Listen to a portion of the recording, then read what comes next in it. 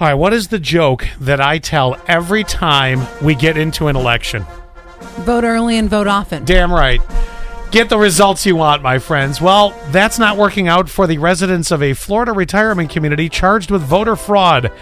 It would appear the vote early and vote often thing may have hit a little close to home. Aren't they supposed to be sweet and old? 3 members of the Florida retirement community have been arrested and charged with voter fraud. The woman and 2 men from the Villages, of course, are accused of casting multiple votes in the 2020 election. It's unclear which candidate they voted for, but in Florida, I bet you could bet which one it is. So they were voting for their friends, essentially, is what I'm guessing. But 2 are registered Republicans, and the other one has a Facebook page filled with praise for the Donald. I don't even know that I needed to read that line like it's in Florida. We kind of knew where they were going. Because don't you get to a point where like old people just all kind of look the same? So if you go to the polling Esther, are you back again to vote for Donald? You go to the polling location, you're Esther. And then you go home, you change into your next cute sweater with the little brooch on the left.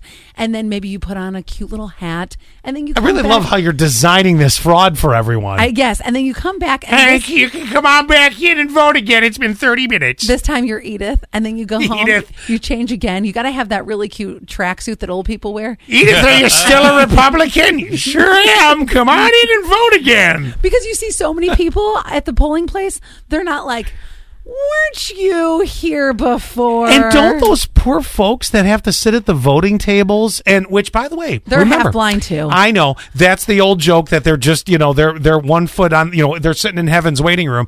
But actually, this last time that the presidential election came up, a lot of younger people. I did have, yes, I had. It really shocked me because normally you have Esther, Edith, Hank, and Myrtle sitting there, and they're like, "What did you say your address was again?" Let's bring back Myrtle. I worked the poll in that sounds weird.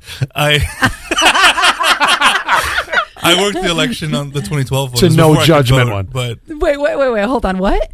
I was a young lad working the 2012 one. What did you do? It's such a long day. Right. But what did you do? Hours. What do I do? What did you do?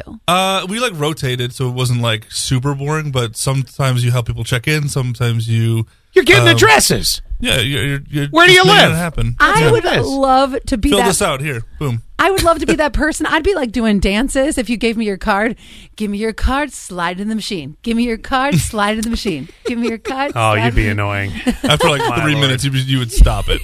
Yeah, enough is enough. So I can see where this could happen, though. I mean, you just get dull right out. You're like, oh, whatever, go back in again. Gotta make it fun. You gotta do it's very something. difficult to make that fun. 15 hours of sitting there. What's your address? Circle, circle, circle, circle.